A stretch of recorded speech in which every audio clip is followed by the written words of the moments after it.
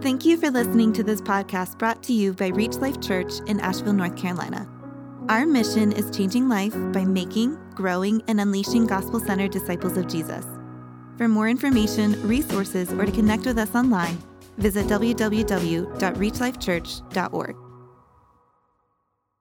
You know, 6 years ago when we started, we started with a mission statement. And pretty much it stayed the same. I want us to go over this real quick. I want you to read this with me. Now, before we do this, I want to just warn everybody that I'm going to expect a little bit of participation this morning, okay? So if you guys could read and respond, that would be really good this morning, okay? So this is our mission statement. Changing life. Let's start over. This is our mission statement. There you go. By being, making, growing, and unleashing gospel-centered disciples of Jesus. I love it because I was watching some of you and you were looking at me going, I still know it.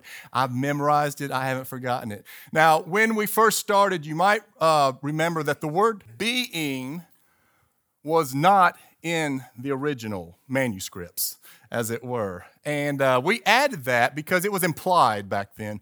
But we added that because we want to make sure, we want to make crystal clear that when we are talking about our mission statement, before you can make, grow, and unleash, you have to be a disciple of Jesus. We don't want to jump over that step. And so we put that in there. And that's what I'm going to be looking at this morning. One of the things we're going to be looking at this morning, are you a devoted disciple of Jesus? Now, we're going to get to our text in just a minute. We're going to be in the book of Acts. We're going to be looking at chapter 2, verses 41 through 47. Before we get there, in just a minute, I'm going to ask you to stand in just a minute. I'm going to ask you to stand in honor of the reading of the Word of God.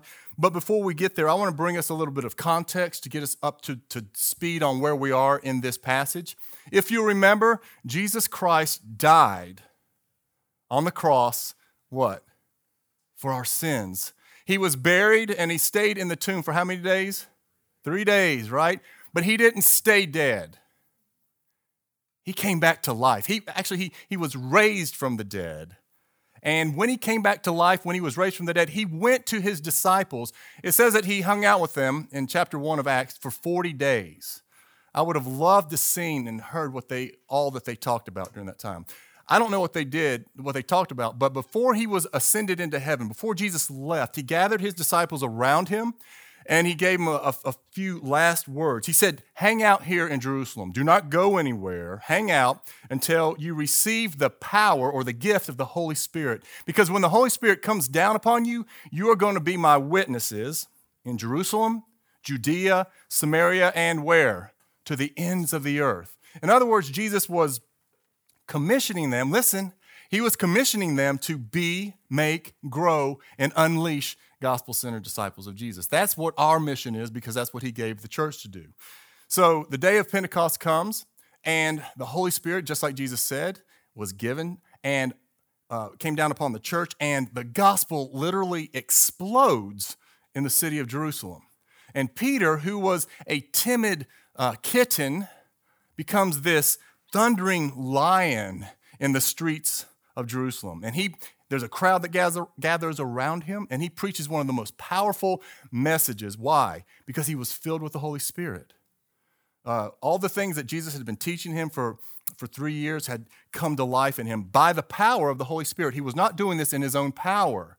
And what he basically said in the message is, listen, God sent the Messiah, and you killed him. You killed the Messiah. And a beautiful thing happens. It says that they were cut to the heart. That is a beautiful thing to be cut to the heart by the Holy Spirit because they experienced conviction. Not only conviction, it wasn't a hopeless guilt, it was a godly sorrow. And what did they say? What do I need to do? Okay, I agree we did that, but what do I need to do? And Peter says basically a couple things. He says, repent. In other words, change your mind, turn your direction, come back to what you were running from, go to God, be baptized in the name of Jesus, and all your sins, not just what you did to him, but all your sins will be forgiven. That's where we're picking up this morning. So if you would stand with me, in honor of the reading of the Word of God. We're going to be picking up with verse 41 and going just through verse 43 right now. We're going to go a little further in my message, but this is what we're going to read right now. This is the Word of God. So those who received his word were baptized, and there were added that day about 3,000 souls. Can you imagine 3,000 people getting saved in one day? And it says, and here's the key word I want us to look at. They, say this with me, they devoted themselves to continue to, I'm going to get there in just a second. You know what the word devoted means? It means to continue to do something with intense effort. To be devoted means to keep on. It means to persist with patient endurance even when things get difficult. That's what it means to endure, or to be devoted. So they devoted themselves to four things: the apostles' teaching, the fellowship, to the breaking of bread, and the prayers. And all came upon every soul, and many wonders and signs were done through the apostles. Let's pray. Father, we want to thank you again for allowing us to come together. Lord, again, we acknowledge that you are the only true and living God. You are the only one who does great and awesome and wonderful things. And you have called us, ordinary people, to be your people.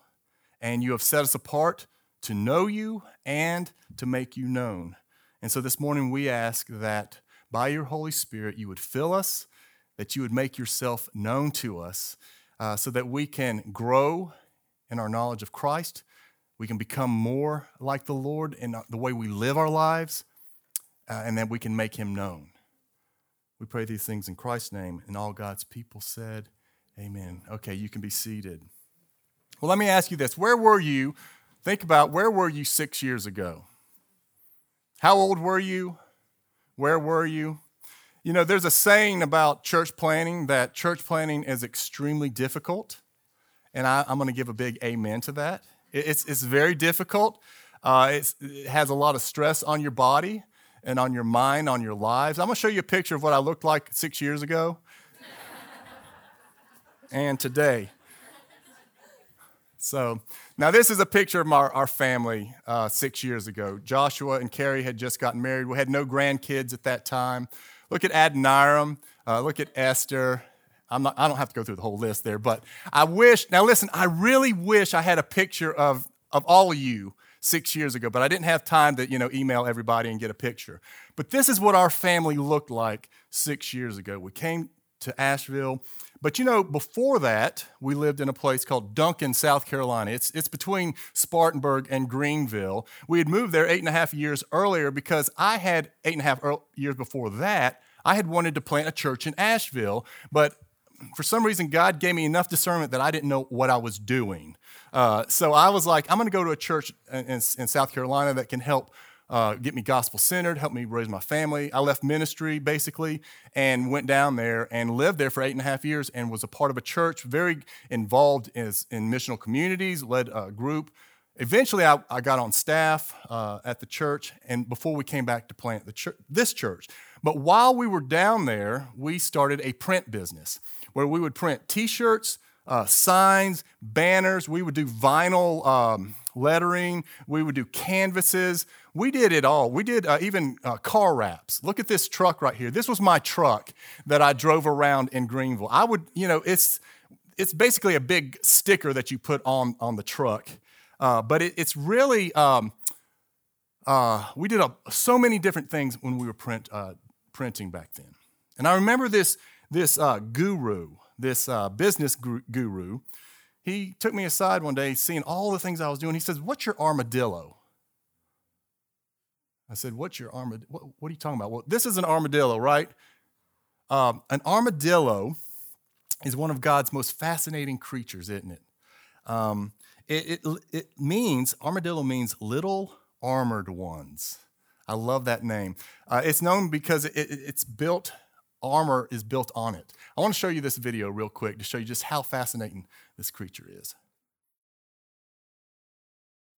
So he said, "What's your armadillo?" And I was like, what are you talking about? He said, an armadillo in business is that one bulletproof product or that service, that one service that you provide that you have to be devoted to, razor sharp devotion to that thing if your company is going to make it through hard times. If you're going to keep your company aligned with its mission, you have to know what your armadillo is. When things get hectic, this is what you give yourself to.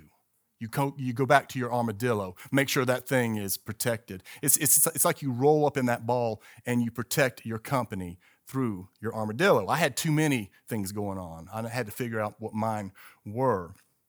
Now, I don't want you to miss the point that I'm trying to make here with this story about armadillos, because in business, it's important to know what your armadillo is. It's important to know what to be devoted to if you're going to flourish and be profitable in your mission. And in the same way, I'm going to bring this over to our message today, in the same way, as disciples of Jesus, as the church, we need to know what our armadillo is as a church. We have to give razor-sharp attention to it if we are going to be devoted disciples who grow, make, and unleash what? Gospel-centered disciples of Jesus. The big idea that I have this morning for us is that all devoted disciples of Jesus, I'm going to say that again, all devoted disciples of Jesus must be devoted to 4 basic principles if we are going to fulfill our mission to be, make, grow, and unleash gospel-centered disciples. All of us have to be devoted to this. If we're going to be razor sharp, if we're going to be efficient, if we're going to accomplish the mission that God has given us as a church. And before we get into those 4, I want to ask you this. What would be your armadillos for a church? Another way to ask that is when you're doing church shopping and you're deciding which church do I want to be devoted to, what is the top things that have to be in that church in order for you to become a devoted member of that church? What are the non-negotiables? Is it engaging worship? Is it a vibrant children's ministry? Is it a motivational preacher? Come back next week, you'll have one. Terry's preaching. Is it short services? You're in the wrong place for that. What is your list, though, seriously? When you consider what church you're going to be a part of, what are your armadillos? Because those are important to know. Well, let's see what God's are. Because we've seen that, we've read about that already in our passage. And I'm going to give us 5 armadillos this morning that marked the first century church. And it empowered them to be devoted disciples of Jesus. So if you're taking notes, and listen, when you came in, what you should have gotten was a weekly. And on the back of that weekly, there's a place for you to take notes. There's a place for you to fill in the blanks. We want to make sure that you can walk out of here with something that helps you remember what was in the Word of God this morning. So you can take notes on there. Some of you got your notebooks. You don't need that kind of stuff. But we're trying to make it as easy as we can to remember what we're talking about this morning. So if you're taking notes, write this down. Devoted disciples of Jesus embrace the ordinary. Devoted disciples of Jesus embrace the ordinary. Look at verse 41 and verse 42. So those, who's those? It's those who were out in the street that day, who received his word, were baptized, and there were added that day about 3,000 souls. And they, who's they? Those who were out in the street, who believed the message, repented, and became disciples of Jesus. They devoted themselves. Okay? So, on the day of Pentecost, when Peter was preaching, he did not, go to the White House. He did not go to Buckingham Palace. He didn't go to Hollywood where all the celebrities and the untouchables reside. No, he was out there amongst the common people, out on the street. Now, there could have been celebrities and dignitaries and people in the street, but most likely, most of those 3,000 were just ordinary people like you and me. Paul talks about it in 1 Corinthians 1. In the Word of God, it says this, what most disciples of Christ are like. See if you can relate to this list here. For consider your calling, brothers and sisters. Not many of you were wise, check, according to the worldly standards. Not many of you were powerful. Not many were of noble birth. Look at this. But God chose what is foolish in the world to shame the wise. God chose what is weak in the world to shame the strong. God chose what is low and despised in the world, even things that are not, to bring to nothing things that are. Why? So that no human being might boast in the presence of God. Isn't that good, church? God saves ordinary people. Isn't that good? Because, why? It allows his glory to be seen through our ordinariness. But have you noticed that most of us are terrified at thinking that we're living an ordinary life? You don't want me to come up and say, hey man, you're ordinary. Tell your kid, if you went to, told the teachers at school, my parents told me I'm just ordinary. You'll go to jail in this day and age, wouldn't you? No, we don't want to be ordinary. We want to live radical, transformative, impactful, intense, cutting edge, awesome, extreme lives, right? We want to be known as change agents, visionaries, revolutionists, trailblazing reformers as we flip through our phones for hours, right? But we want to be known as, not ordinary. The last thing that we want to do is to come to the end of our life and realize that we lived an ordinary life like our grandma. Amen? Y'all are acting like you can't relate to you guys. And there's nothing wrong with a grandma, right, honey? Or a grandpa. There's nothing wrong with that. We all have two. Did you know that? Okay, anyway. I like what Michael Horton says about ordinary. He says in his book, Ordinary, ordinary has to be one of the loneliest words in our vocabulary today. Who wants a bumper sticker that announces to the neighborhood, my child is an ordinary student at Bubbling Brook Elementary? Who wants to be that ordinary person who lives in an ordinary town, is a member of an ordinary church, and has ordinary friends and works an ordinary job? Our life has to count. We have to leave our mark, have a legacy, and make a difference. And all of this should be something that can be managed, measured, and maintained. We have to live up to our Facebook profile. Let me ask you this. Are you afraid? I want you to really be honest to yourself. Are you afraid of being ordinary? Probably. I am, honestly. But have you come to realize yet all the time and energy that it takes to try to appear to be extraordinary? To try to stand out from everybody else in the crowd? Man, this is exhausting madness, really, if you get down to what it requires to be seen as unordinary. I love what the satirical newspaper The Onion wrote about this. It's poking fun at this concept, the fear of living an ordinary life. It says this: longtime acquaintances confirmed to reporters this week that local man Michael Husmer, an unambitious 29-year-old loser who leads an enjoyable and fulfilling life, still lives in his hometown and has no desire to leave.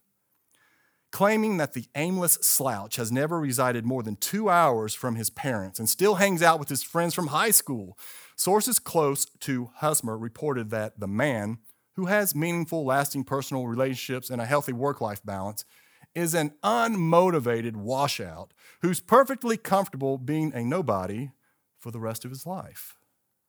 Additionally, pointing to the intimate, enduring connection he's developed with his wife, parents, siblings, and neighbors, sources reported that Husmer's life is pretty humiliating on multiple levels. Husmer's ordinary life is debt-free, and he is perfectly content to stay put while many of his high school friends go off to the bright lights in big cities. He doesn't care about impressing total strangers every day as he climbs the corporate ladder, when he can invest in the lives of those closest to him. I'm just glad I got out of there and didn't end up like Mike, said Husmer's cousin, Amari Martin, who's 33, an attorney at a large law firm. The last thing I'd ever want is to have a loving family nearby, feel a sense of pleasure when reflecting on my life, and be the big failure that everyone runs into when they visit home once a year for the holidays. I mean, who wants to be ordinary, right? Now, don't hear what I'm not saying in all of this. We're not talking, church, about settling for being mediocre, irrelevant backwoods disciples. I can be one, but that's not what we're talking about this morning. If you've been with us for 6 years, you know that we teach that God wants us to develop what He's entrusted to us. He wants us to develop our minds, our hearts, give energy to all things that we do, but it's our motivation, isn't it? Why do we do those things? It's not so we don't live ordinary lives, but it's so that we bring glory to our Savior through our lives. And it does take energy to do that. So don't miss what I'm not saying. Don't hear what I'm not saying. What I am saying, though, church, is that there is a danger. There is a danger in always looking for the next big thing, always looking for that next big experience. And the reason that's dangerous is because it can keep you from committing. You're afraid to commit, to settle down, and to allow your roots to grow deep in the soils of being ordinary, to endure hardships, to stay in one place. Being afraid to be ordinary can keep us from committing to what's best. It can make us miss what's true and what's true life. You know, things like settling down and committing maybe to a marriage, or committing in a friendship, staying in it when things get hard. Taking a job, realizing there's going to be a lot of ordinary days within that job that you're going to need to glorify God in by staying where you're at. Or even committing to a church family. Now, I know that there are times when God will move people, and He's moved many of you out of the city, and even from our church, people have left. And I'm not saying that you were not following God. You were. But I'm talking about when we are looking for something that doesn't exist, when most of our lives are going to be lived in the ordinary. Devoted disciples of Jesus, we embrace the ordinary, realizing that we're not trying to be the Messiah. We need to get that, church. We're not the Messiah. We're not the Savior. We point to the Messiah. We point to the Savior through our ordinary lives. Are you afraid of living an ordinary life? Like I said before, I am. I really am afraid of living an ordinary life because I don't want to waste my life. But I'm going to give you, for the rest of this message, 4 ordinary biblical armadillos that are going to fall under this first point. That if we are devoted to these ordinary things, we will escape living an ordinary life in the eyes of God. And He's the one that matters, isn't He? All right, let's look at those. Write this down. The devoted disciples of Jesus are devoted to God's word. Let's look at verse 42. And they devoted themselves to the apostles' teaching. Now, this is extremely important, church. This is one of our core descriptors when we planted this church. I think there's a slide for that. Being biblically rooted.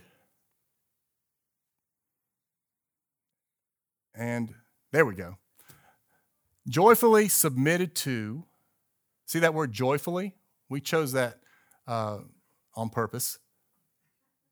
And transformed by the inspired, we believe that God gave this, the inspired word of God.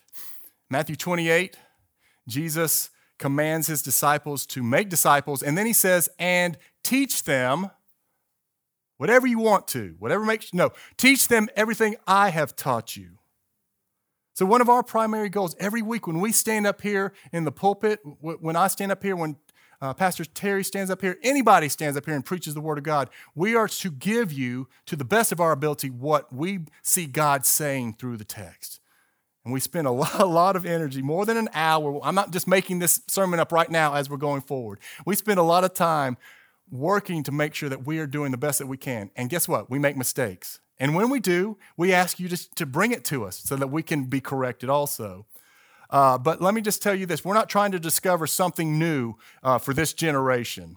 We're trying to be faithful to what Christ taught 2,000 years ago.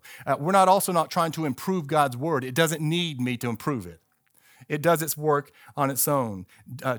We need to teach what Jesus taught, and that's because his word is living. His word is active. His word melts hearts and leads to eternal life. And church, listen to me, church, you guys have an obligation to us as pastors and even to one another.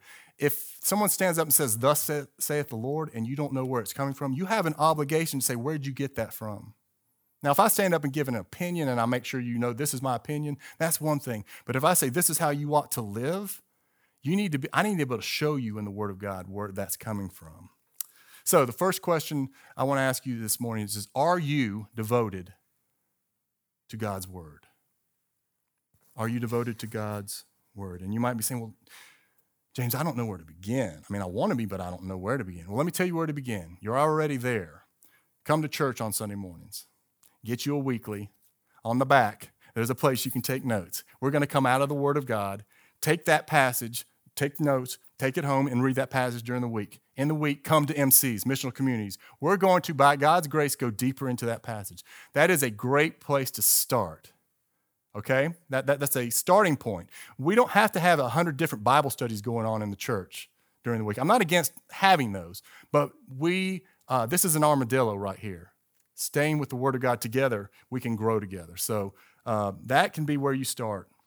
Armadillo 1 is be devoted to God's Word. Secondly, the devoted disciples of Jesus are devoted to the fellowship. Look at verse 42. And they devoted themselves to the apostles' teaching and the fellowship. The Greek word for fellowship is koinonia, and what it means is being like-minded and united in a common goal. Like-minded and united in a common goal. Simply put, for us, Reach Life Church, we are to be united in a common goal of at least two things. Number one, knowing Jesus. We need to be united together, and we want to know Jesus, don't we? And then making him known. Knowing him and making him known together as a body. And we have two primary ways that we seek to accomplish this. Again, you are fulfilling the first one, Sunday morning gatherings. This is one of the big, I guess this is the baby of an armadillo that you're in right now, but the Sunday mornings is extremely important for us as a body. This is a time that we all come together and gather together to hear God's word, to sing God's word, to talk about God's word with one another. So this is one. And then secondly is missional communities. I've talked about that already, but getting together in homes or on Zoom and praying together, going deeper into the Word of God together, having fellowship together. And I want you to realize that if we do this, we roughly are given 95 opportunities a year to get together. For, let's say that's 2 hours at a time, that's 416 hours a year that we get to come together and be together.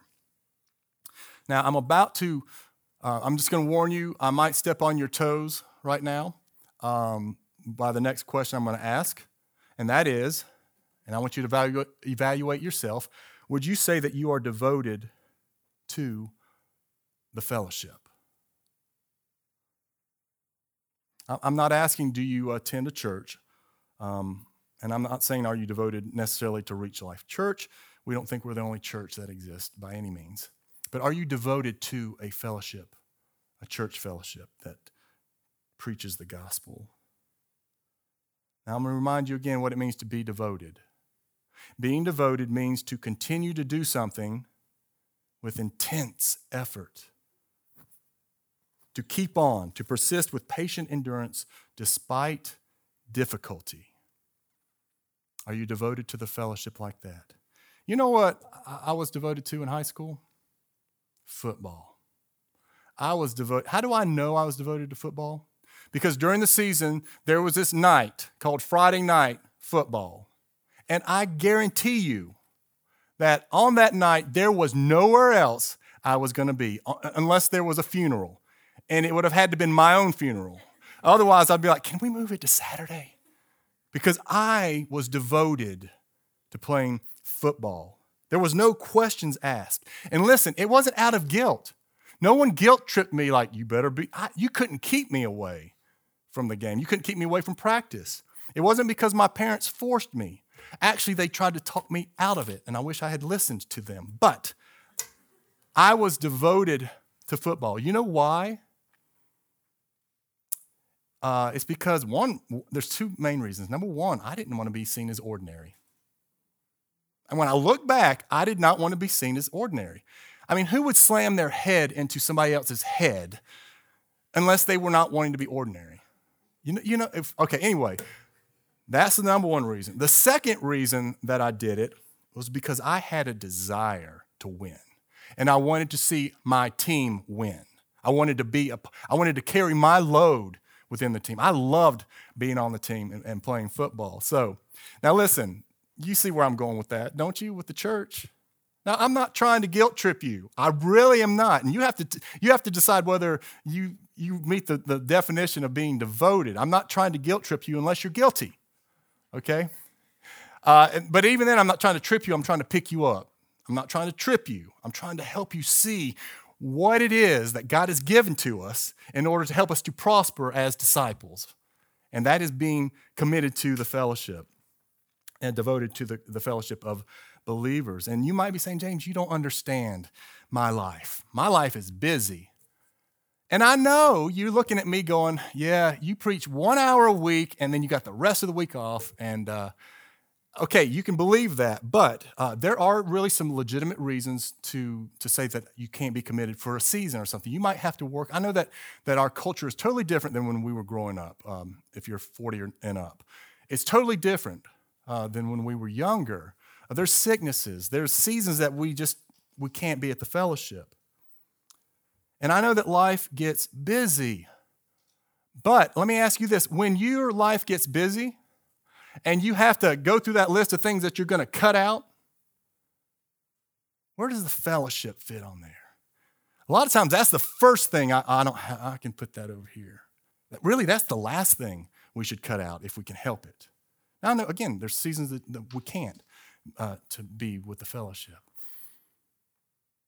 And all I'm getting at here is that we need to be careful that we're not cutting out an armadillo and replacing it with something that is not going to really matter in eternity. That's all I'm saying here. And you might be thinking, well, okay, that's good, but I'm good, James. Like I like to come every now and then, but I don't need to be there all the time because I can study the Word of God by myself. I can sing really good with the tape, or not tape. I was going to say CD, whatever the thing is now. What is those? The Spotify. I'm relevant now. With Spotify, I can sing, I can pray. My family and I can have family devotions, and I would say that's good. You need to have family devotions with your family. That's a good thing to do. And I'm not going to argue with you really about whether or not you need to, it matters, whether you're good without us, even though you're not. But I'm not going to argue about that this morning. I'm going to let you have that point. You may be good without us, but let me ask you this. What about us without you? What about the church? We need you. Did you know that? I think the Bible teaches that God saves people and brings them into his fold to be with the church of God, to be with the church family. He gives us gifts and talents to build up the body. And so one of the things I want to get you to think about, if you're not committed to the fellowship or devoted, Are you using your giftings to bless the body of Christ? We need you. I'm going to go a little bit more personal with that. I need you. I'm talking to you as your pastor right now. I need you. I need your encouragement. This week, we had missional communities. We get to host one in our home. And I cannot tell you how much just seeing people walk in our door brings encouragement to me. And I know anyone else that's in an MC, when you see people coming, sacrificing, I know we've had long days, we all have. And sometimes we're all like almost asleep in the circle beginning. But the thing that really encourages me is that as we get going, as we open up the Word of God, what happens amongst us, people begin to rejoice. But you know what? And share what God's done. But you know what I really was encouraged by this week is people shared where they were struggling this week. Struggling with sin. Ooh. There was no condemnation in that room, I guarantee you. And also struggling with God.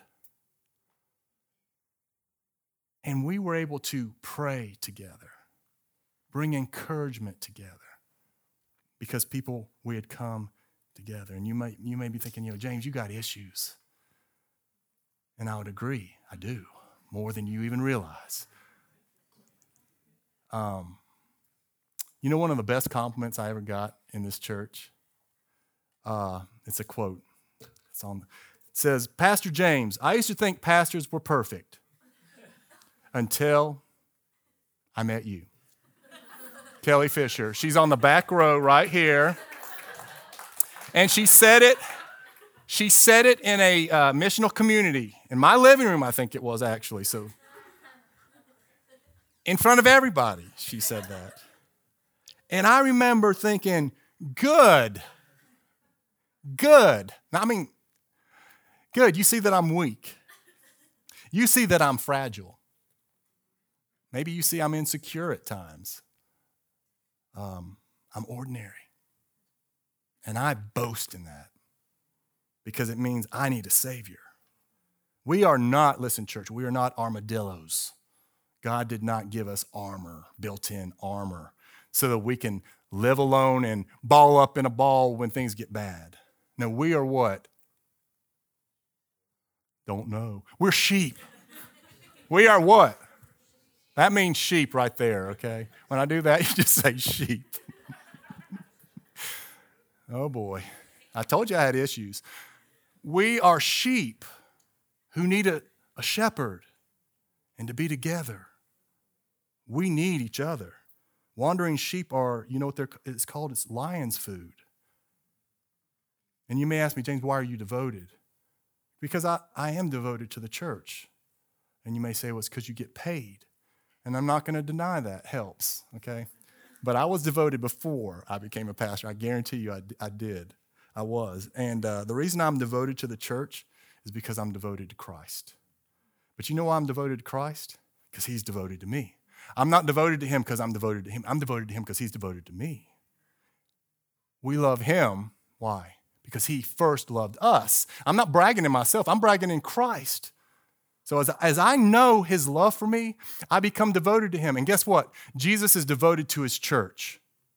Jesus is devoted to his church. So church, why wouldn't we be devoted to his people, to his fellowship? All right, enough on that point.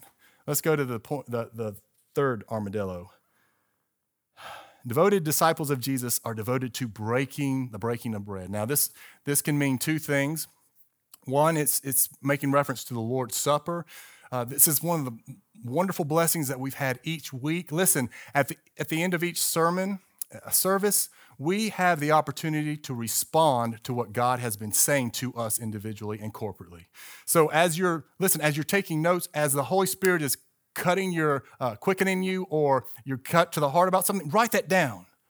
He's showing you, okay, this is an area, I'll not make you feel guilty. I want to grow you in this area. Write it down, and then during communion, this is a time for you to pray about it. Pray it back to the Lord.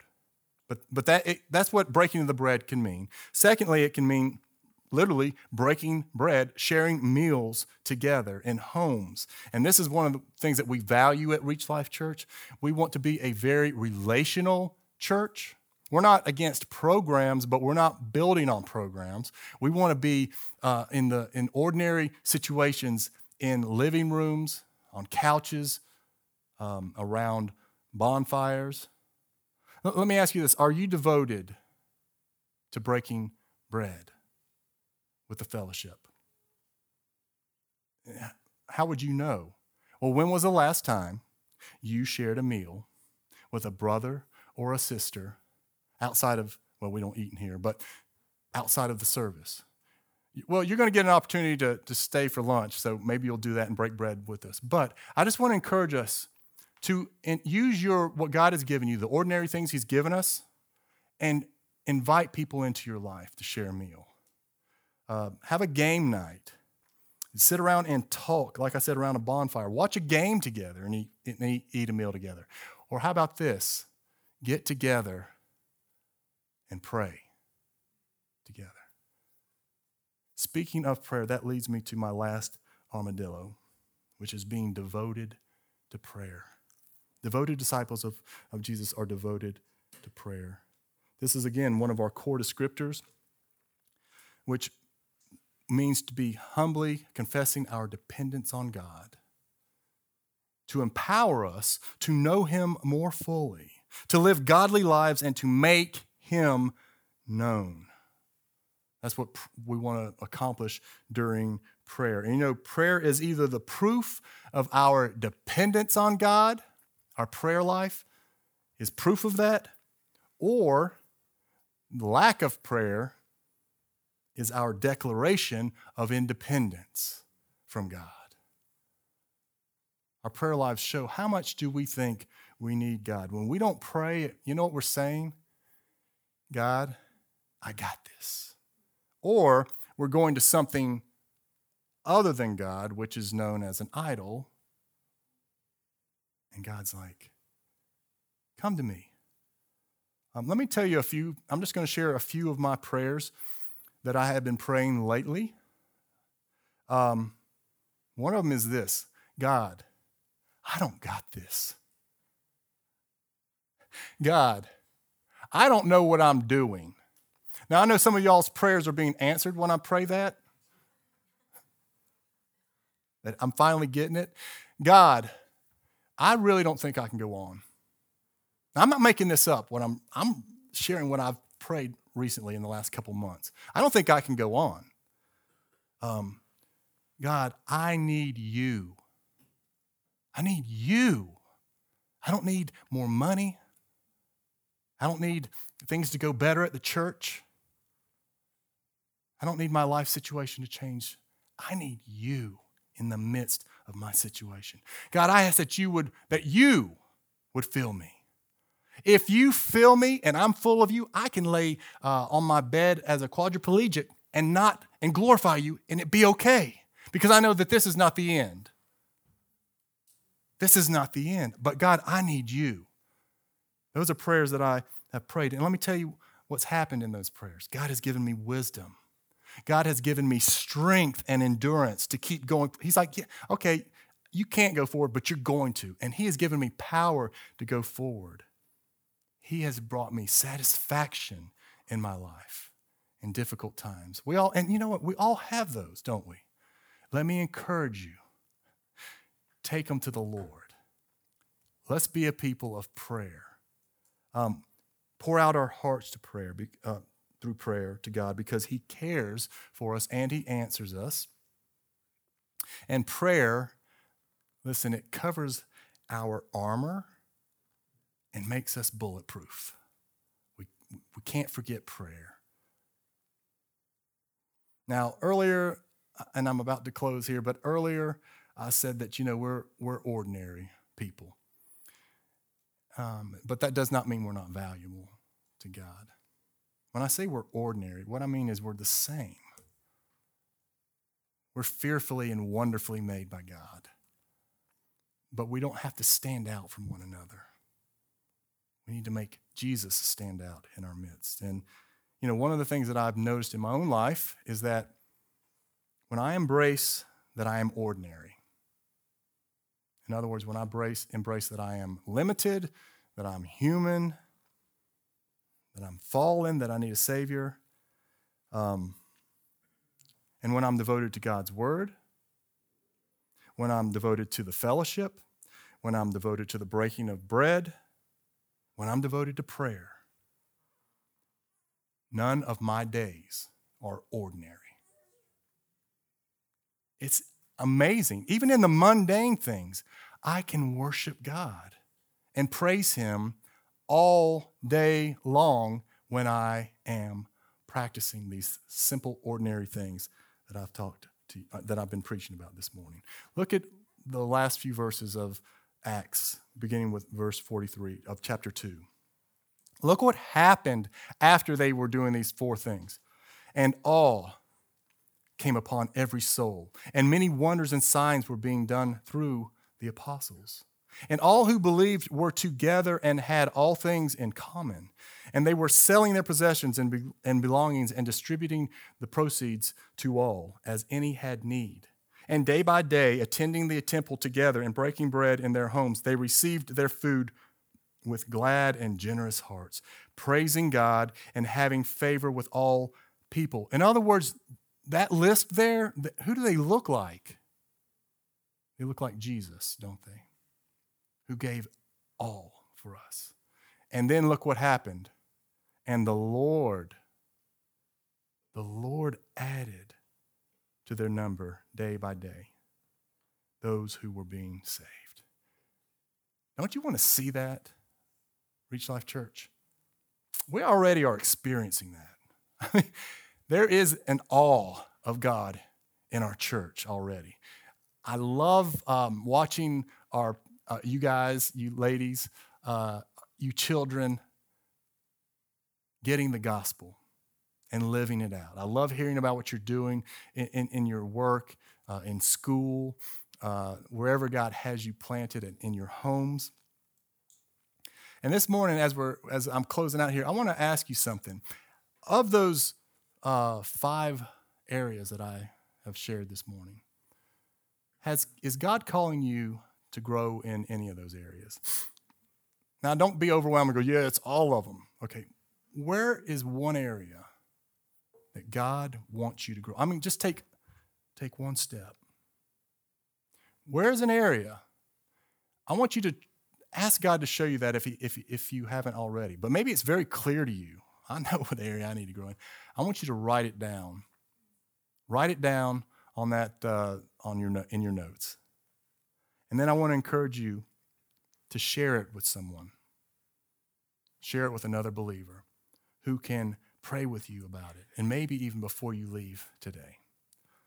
Secondly, I want to make a deal with you this morning. I want to make a deal with you, church. You all are on the front lines of life and doing things that me and Pastor Terry often can't do. In your jobs, wherever God has you, in your school. And sometimes it's maybe difficult for you to just share the gospel. But what I want to encourage you to do is do something that I'm going to call invest and invite. Okay? Invest and invite. What that means is you're going to invest your life wherever God has you planted. And whoever's in your life, you're going to invest your life in them, in however God leads you. And then you're going to invite them to come to the fellowship as you build a friendship. Hey, you need to come here and meet one of my weird pastors and bring them to the fellowship. And here's our guarantee to you. We will preach the gospel in such a way that's so clear that they, by God's grace, can understand it and make a decision one way or the other. Invest and invite. So maybe there's somebody in your mind, your heart right now that you're already thinking about. I want to encourage you to be praying for that person. And why? It's because we love what we've experienced in Christ. And we love what we're experiencing with one another. And so what we want to do is invite people into it. I think that's what happened in the first century church, isn't it? They saw what God was doing. They weren't beating them over the head with a Bible. They saw what Christ was doing in their fellowship as they were being faithful to their armadillos, and God added to their number. So I want to encourage you in that this week. Is there somebody that God would have you invest in and then bring to the fellowship at some point? Whatever God is calling you to do this morning, I want to encourage you to listen and to humbly obey. Amen? Amen.